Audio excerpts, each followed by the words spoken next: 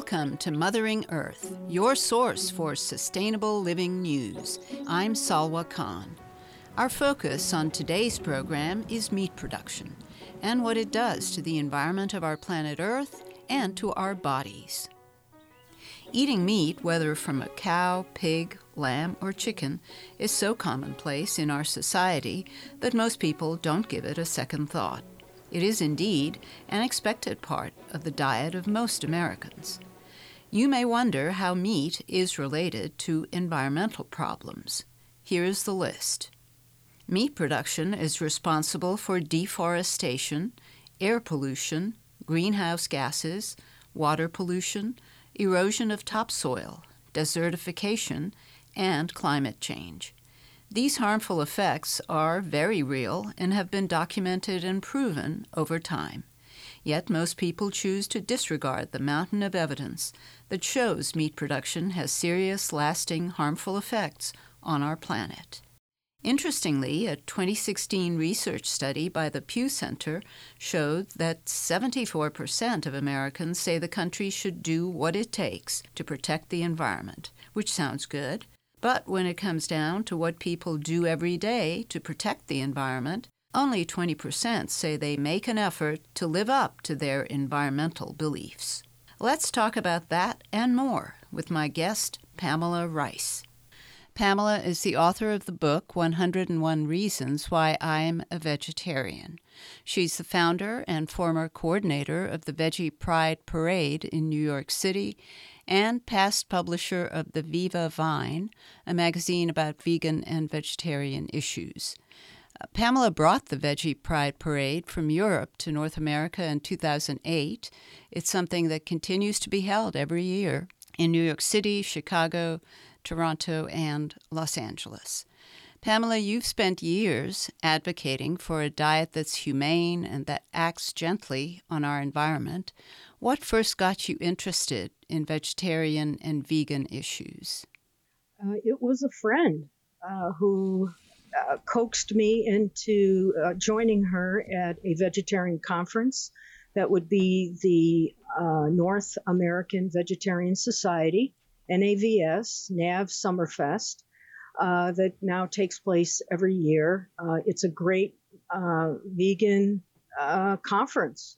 And I was pretty much bowled over. We drove up there. I wasn't sure of what I was going to be getting into. This was back in 1990. And then after that, I read John Robbins' book, Diet for a New America. Right. And I would have to say that almost all of my work is to augment his thesis, to stick with his brilliant thesis. And if people are not familiar with him, just very quickly, he was the heir to one of the major heirs to the Baskin-Robbins dynasty. And he rejected it, outright. Because of all the things he learned about the dairy industry. And it opened the floodgates for him, and he studied and he found out more and more and more. He found that milk was not healthy. He found out the ecological damage that dairy farming did. And there are many, many issues that I have since discovered. So he is my original inspiration, as is the North American Vegetarian Society Summerfest. And thanks to my girlfriend who got me out there. That was in 1990, by the way. I have to mention that. That's a long time ago. Yeah.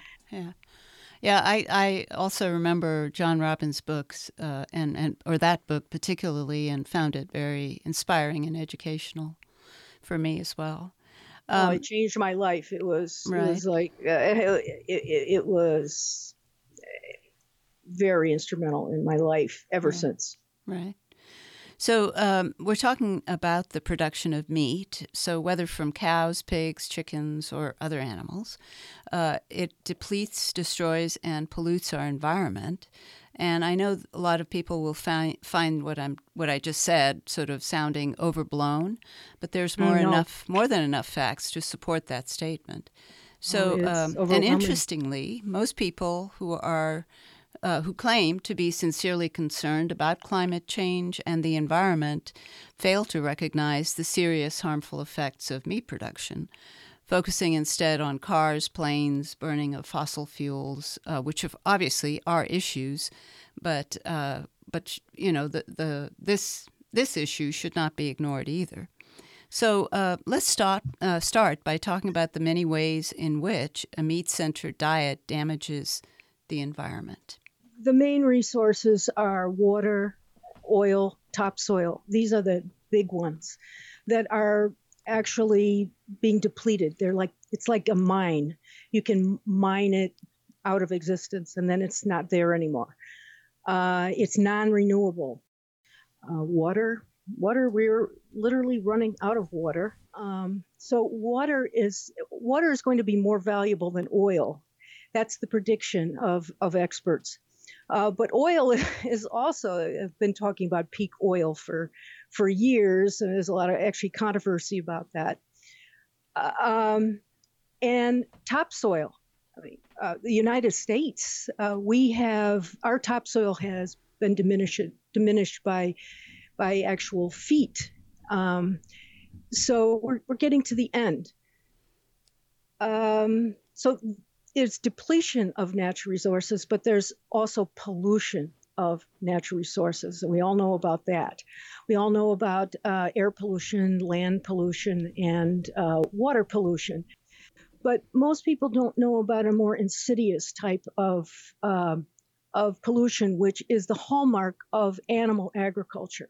And that is something called non-point source pollution. That is runoff of chemicals from farmland mostly. Right. Because we're throwing lots of chemicals and also fertilizer in just wild abandon on crops that are mostly used in America for feed. So this, to me, is a vegetarian issue. What you have is runoff that actually it pollutes. It actually the pollutant actually doesn't make it, let's say, all the way to the Gulf of Mexico from the Midwest for maybe 10 years. It takes a long time for rainfall and to actually move it down there. So obviously, and then air pollution, we don't think about air pollution and animal food production, but it's very much there. And it's all about acid that gets into the air. We think about acid rain coming from coal plants, but it also comes from agriculture because they're throwing so much fossil fuel because our fertilizers are petrochemical. They actually are produced using oil. So it's a fossil fuel, basically, we're throwing on our crops. And that actually comes off into the air as well. And the land, obviously, meanwhile, while all this non-point source pollution is heading toward the Gulf of Mexico or into the water, it is polluting the land as well. It's acidifying the land. And of course, we know about our oceans being acidified. Right. And all of this is because of runoff. And the main reason for that is fertilizers. And so also, I mean, factory farms, I probably your listeners know what a factory farm is. A lot of people have no clue about it. They go to their local restaurant, they order anything on the menu without any thought whatsoever where this comes from. But we have today something called factory farms. And so there's all kinds of pollutants that come off of these. The first and foremost, of course, is just mountains upon mountains of manure that just cannot be properly disposed of and properly processed in any way, and it ends up in the water. It ends up on the land. It even ends up in the air.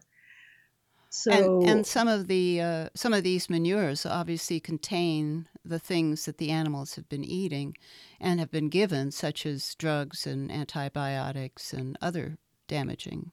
Absolutely. Another thing that people just have no awareness of is that animals are given the lion's share of drugs today, and people don't think about that either. So we've got pollution and we've got resource depletion. Those are the big categories there. Right.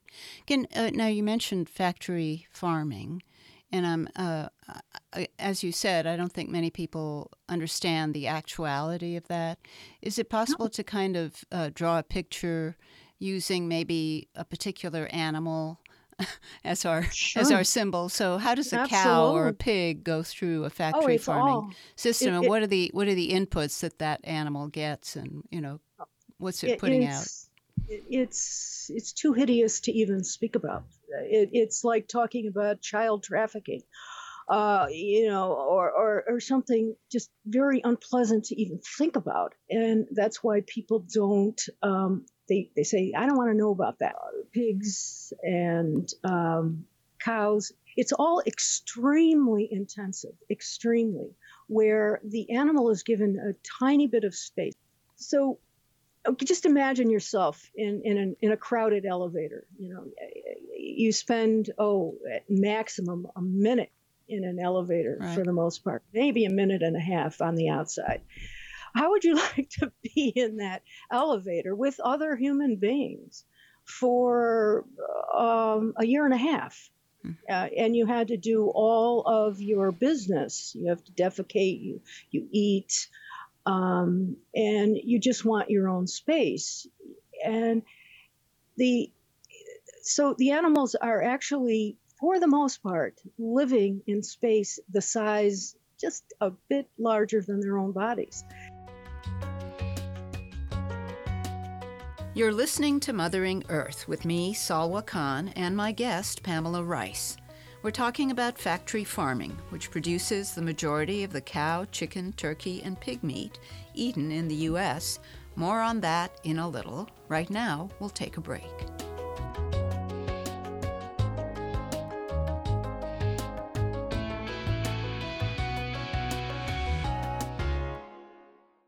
If you're just joining us, you're listening to Mothering Earth. I'm Salwa Khan, and I'm here with my guest, Pamela Rice. Before the break, we had just started talking about factory farming, where animals are fattened up for slaughter while confined in a tiny space. It's an industrial system which values efficiency over humanity. It's big, massive, gigantic buildings and high efficiency. And so the feeding is efficient. The administering of antibiotics, it is routine. It's efficient. Genetics are huge. Genetics are huge in factory farms. Animals.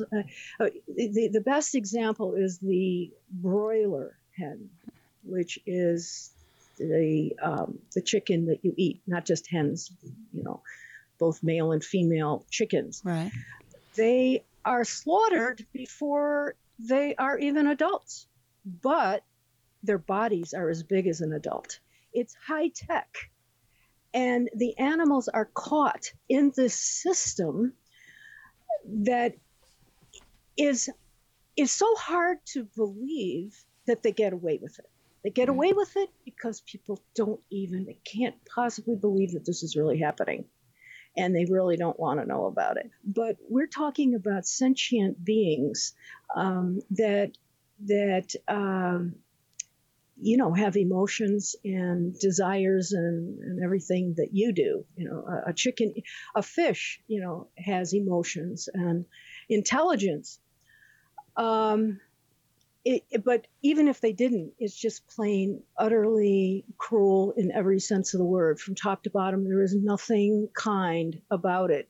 It's criminal, actually. And I reread my book recently, And I had forgotten about this fact that, in fact, all of the grain that is fed to animals worldwide, Right. It's sort of a direct correlation. If you instead of cultivating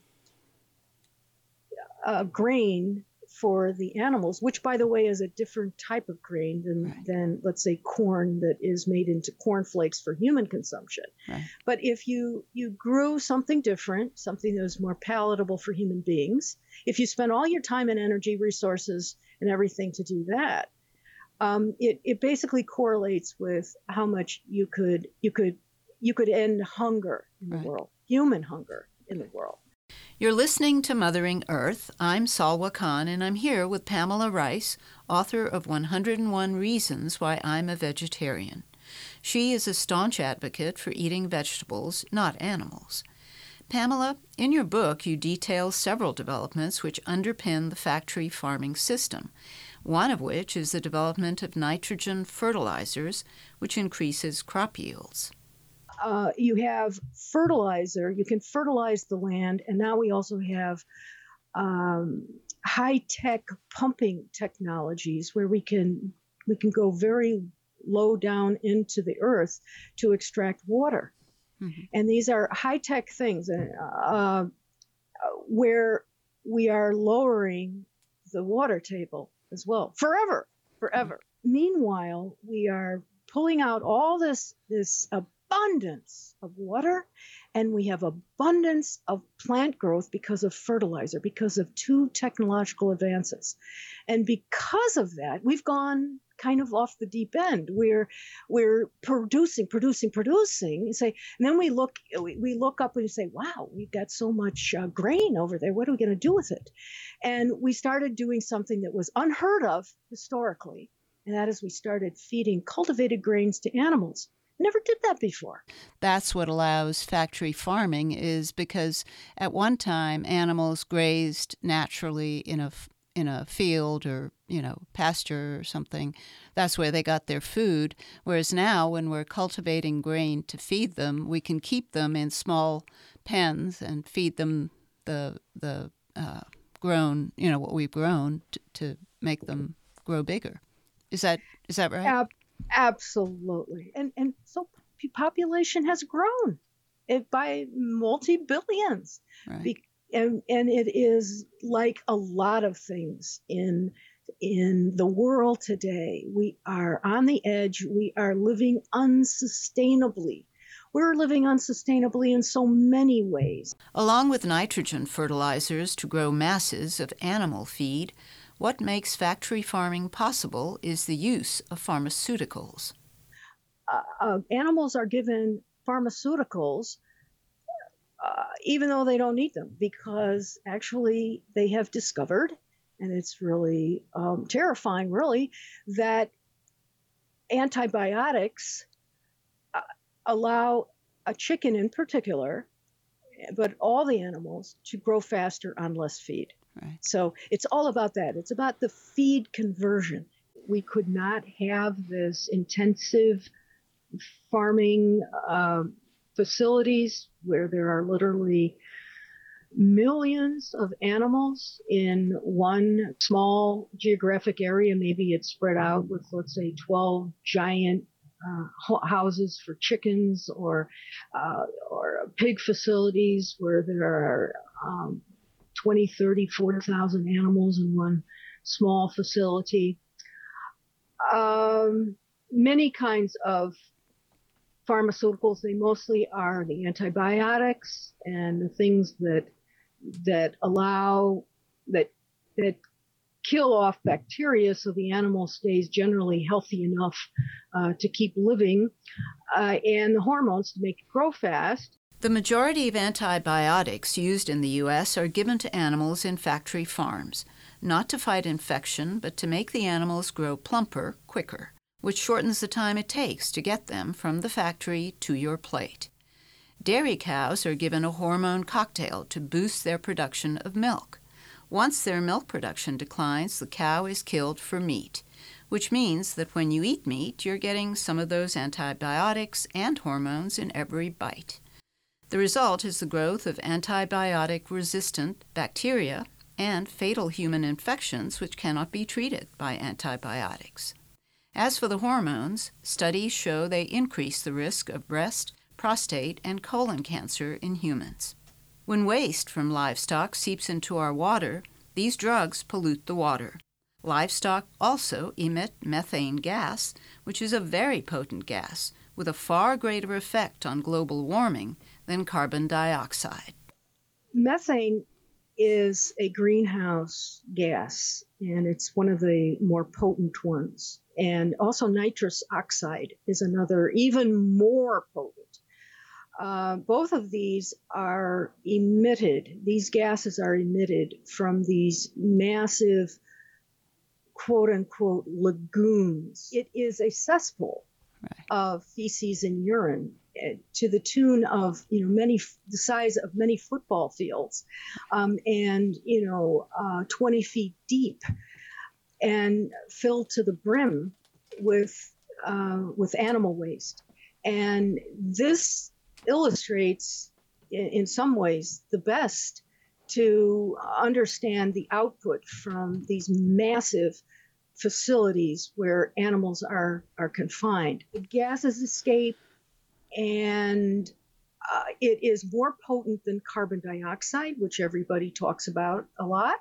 Right. Carbon dioxide is what is emitted from vehicles. But when you have a more potent gas and people are eating meat, the scale, we have to understand the scale of this industry to understand how important it is to the environment. It is all about the scale of it and the habitual nature of eating animal-based foods in mass, a whole society, the whole Western society, and how we see that as a birthright. In fact, we see it as our right to eat it. We grew up with it. Our parents, our mother gave it to us when we were children. There's nothing that makes us stand back, think about how this food got to our dinner table. As with many other industries, the meat industry has been undergoing mergers and consolidation. The government has kind of looked the other way when there has been massive, absolutely massive concentration in this industry. And little by little, and sometimes you have to wonder why these things happen, but there's been mergers, acquisitions, and you have these mammoth-sized companies, gigantic slaughter operations, gigantic just meat production companies and corporations, egg-producing corporations, Smithfield, for example, pig operations, and they have put all the little guys out of business by all kinds of different means. Pamela notes that there are no federal laws to protect animals on farms. There are 2 federal laws governing the transport and slaughter of farm animals. According to the American Society for the Prevention of Cruelty to Animals, quote, the majority of U.S. states expressly exempt farm animals or certain standard farming practices from their anti-cruelty provisions, making it nearly impossible to provide even meager protections, unquote. One other federal law, titled the Animal Welfare Act, does not cover farm animals at all. Basically what it does is give a pass for almost all kinds of cruelty. But it has this name, the Animal Welfare Act. So, if people just kind of in passing hear about the Animal Welfare Act, their first inclination is to think, oh, the animals are taken care of. I don't have to worry about cruelty to animals. I could go ahead and eat hamburger and chickens and all of that. And, the government's taking care of me. But it's just the opposite. It doesn't even cover chickens. Chickens are not considered quote unquote animals by the law. It sounds ridiculous, but they basically have listened to the industry. The industry has told the government that we know what we're doing.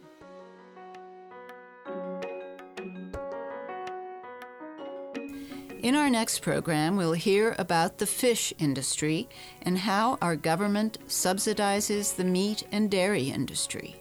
In the meantime, I urge you to get Pamela's book, 101 Reasons Why I'm a Vegetarian. Until then, this is Salwa Khan signing off for Mothering Earth.